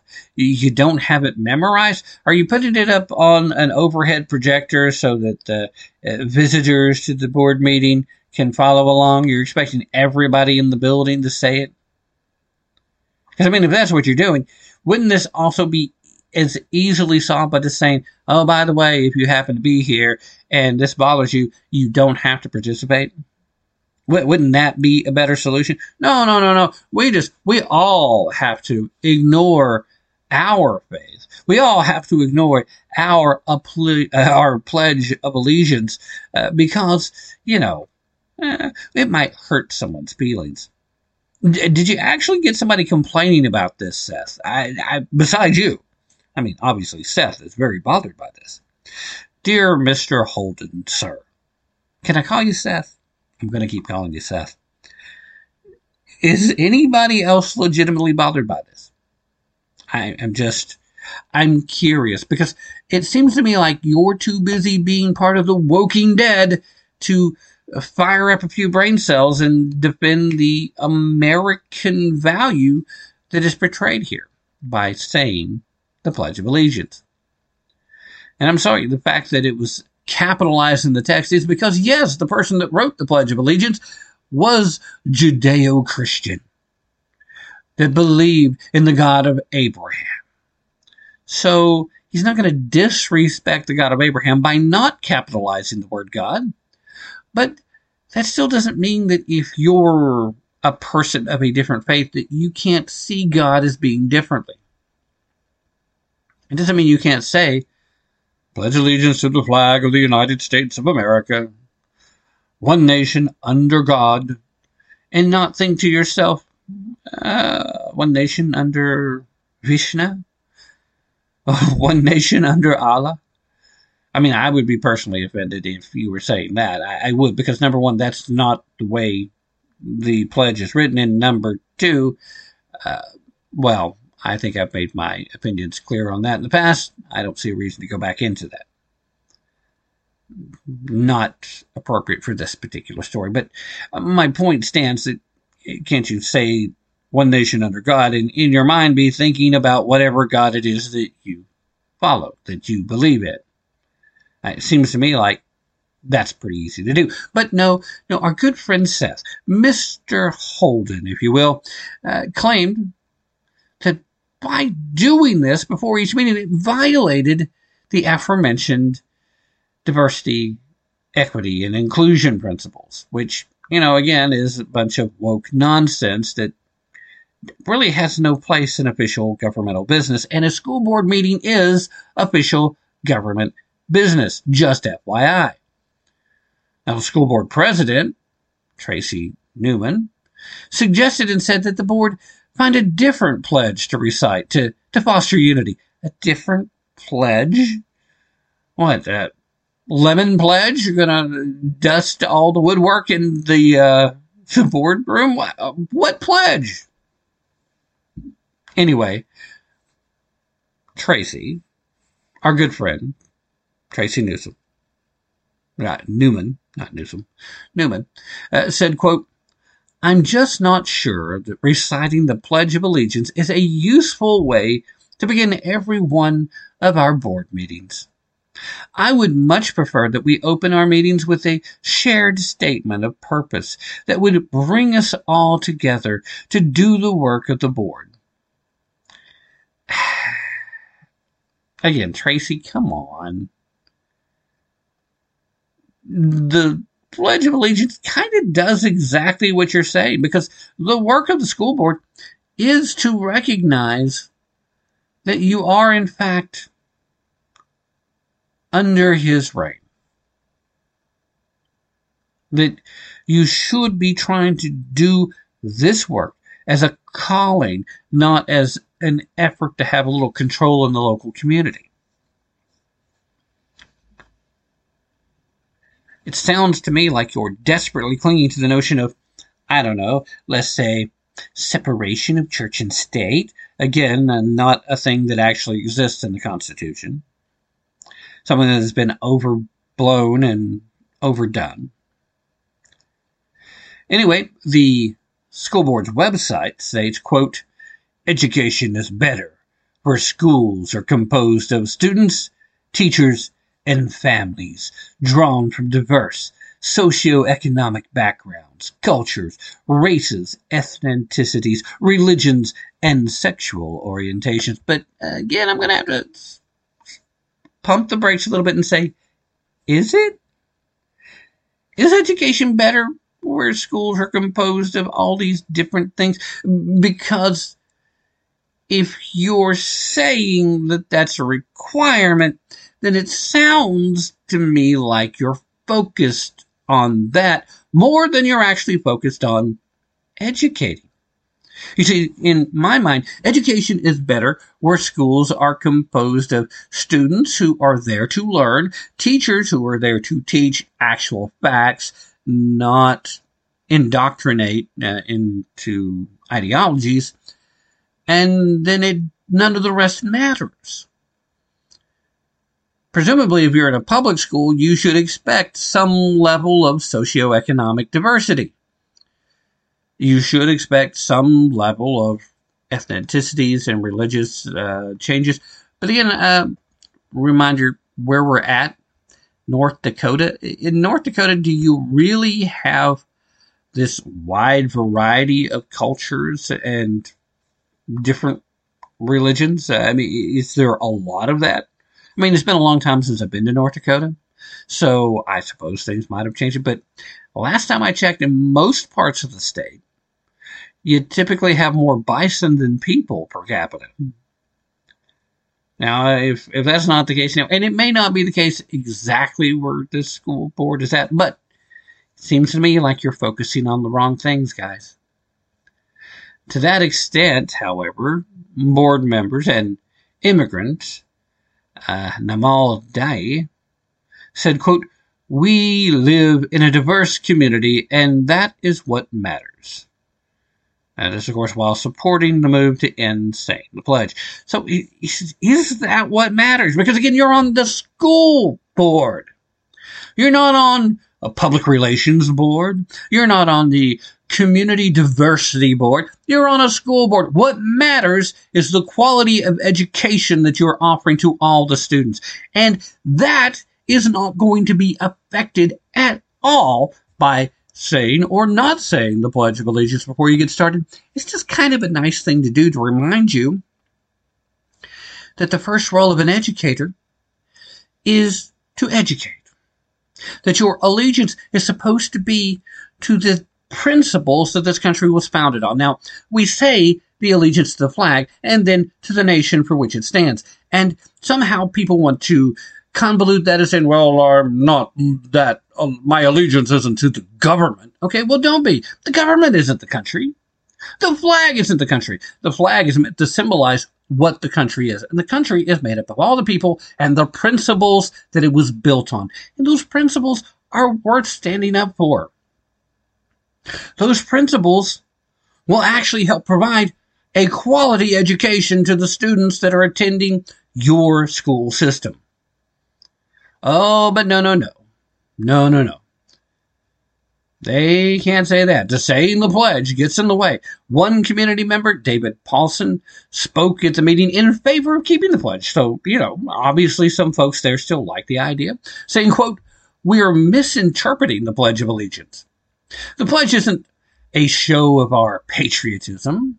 It's an affirmation of our commitment and our loyalty to the greater cause. And the greater cause is freedom."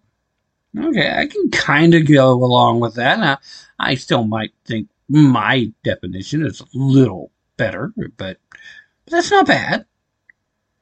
It's not bad at all.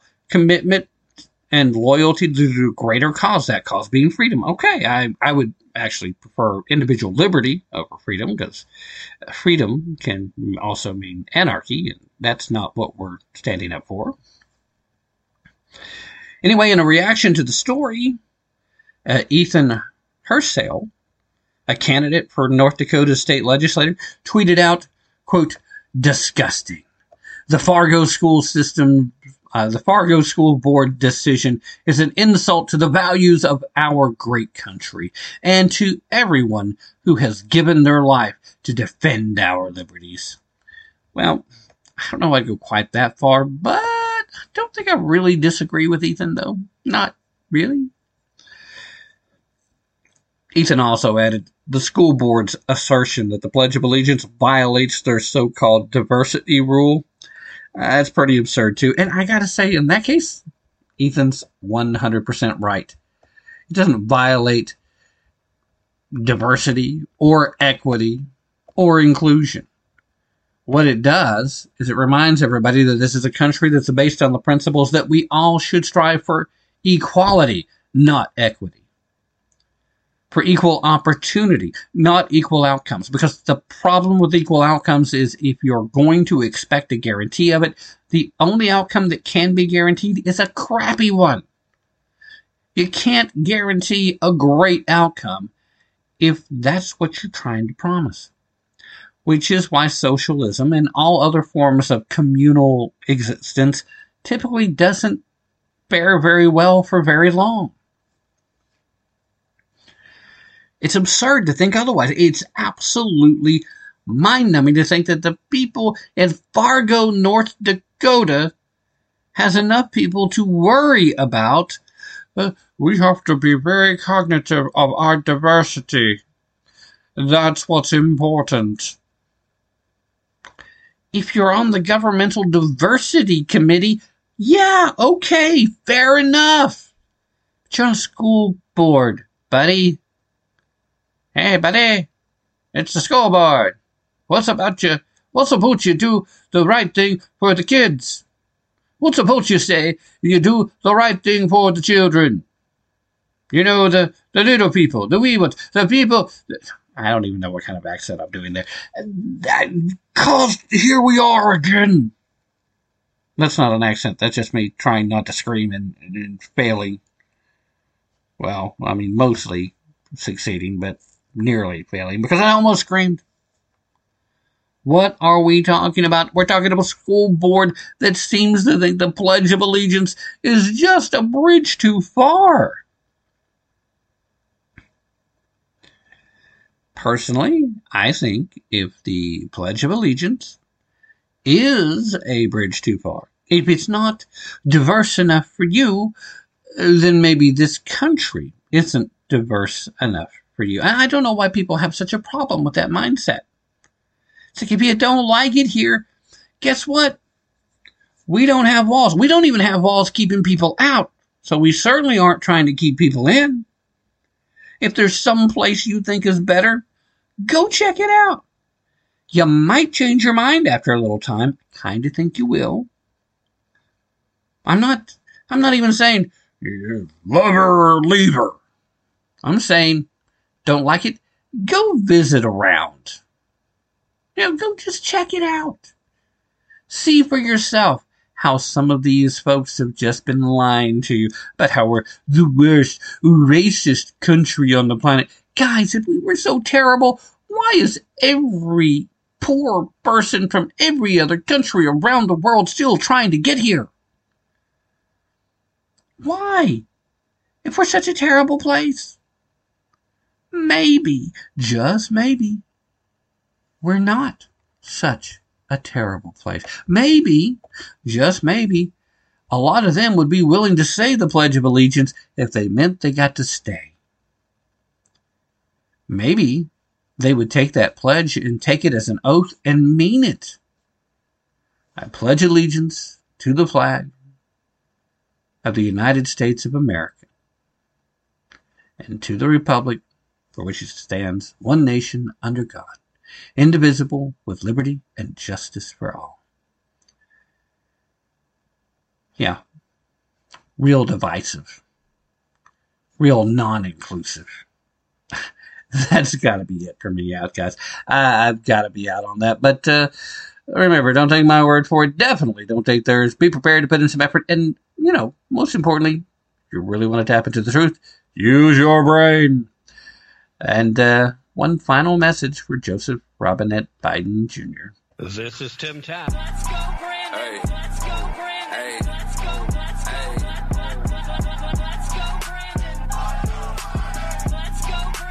You know what they say,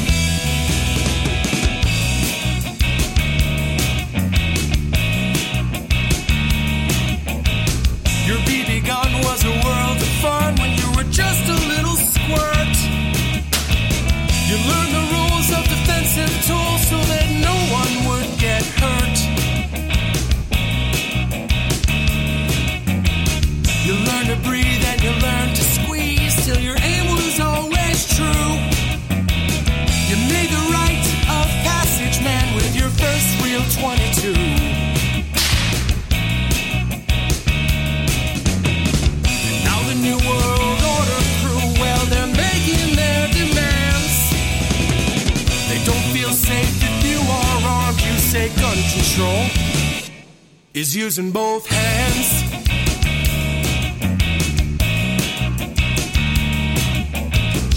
Founders knew the Second Amendment was the final one to keep, to hold our other rights intact so we never become sheep. Stalin, Hitler, Mao, and Pol Pot, they told us things that you never forgot. You teach the lessons to your daughters and sons, to fear the government that fears your guns. Now the New World Order crew, well, they're making their demands. They don't feel safe if you are armed. You say gun control is using both hands.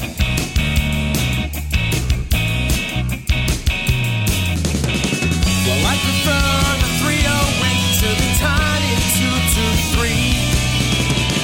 It gives me more than 1,000 yards to protect my family.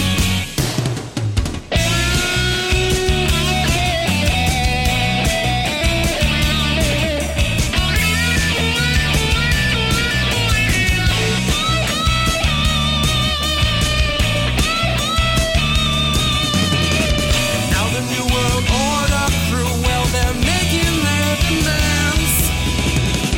They can pass 100 laws, but we still won't give a damn. All our enemies, they know the deal. If they try to take this land, they have no chance if we keep saying gun control